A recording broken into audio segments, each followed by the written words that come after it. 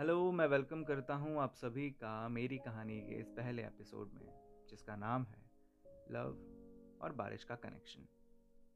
इस एपिसोड में कुछ बातें बारिश की तो कुछ प्यार की होंगी, कुछ उसकी बातें होगी। So hello, myself Pratyush Anand and welcome to my podcast. Love story और बारिश का कनेक्शन कुछ अजीब सा होता है, नहीं?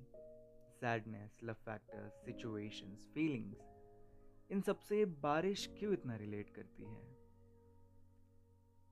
आज भी कभी बारिश होने को होती है तो ऐसा लगता है मानो कोई बिछड़ा वापस आ गया हो। बीती यादें एक बार फिर ताज़ा होने लग जाती है, पता नहीं कैसे। तब उसकी याद आती है,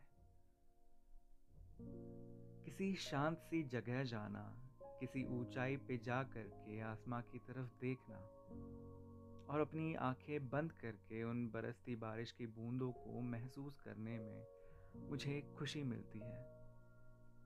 थोड़ी देर के लिए ही सही, सारे गम भुला देती है वो खुशी जो मेरे हिस्से में आती है।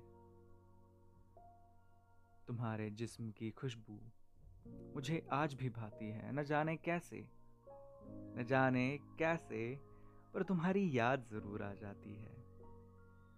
याद आने लगती है वो सारी बातें, वो पहली बारिश में भीगना अच्छा लगता है। बारिश की गीली बूंदों को अपनी पलकों पे मीचना तुम्हें अच्छा लगता है। लगता है वो हर मौसम ऐसा हो, खिलती पंखुड़ियों जैसा हो। ये आवारगी तो रग रग में भरी है, लेकिन मोहतरमा जी को अपनी पढ़ाई भी तो करनी है। अकेलापन बिल्कुल पसंद नहीं, सबके साथ मिल वो गलियारों में ठिठकना तुम्हें अच्छा लगता है। तो ये हो गई कुछ बातें बारिश की, कुछ प्यार की।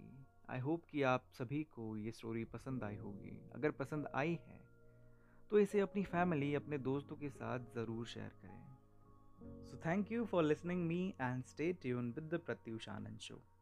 अगले एपिसोड में फिर मुलाकात होगी और उसमें कुछ मेरी बातें होंगी।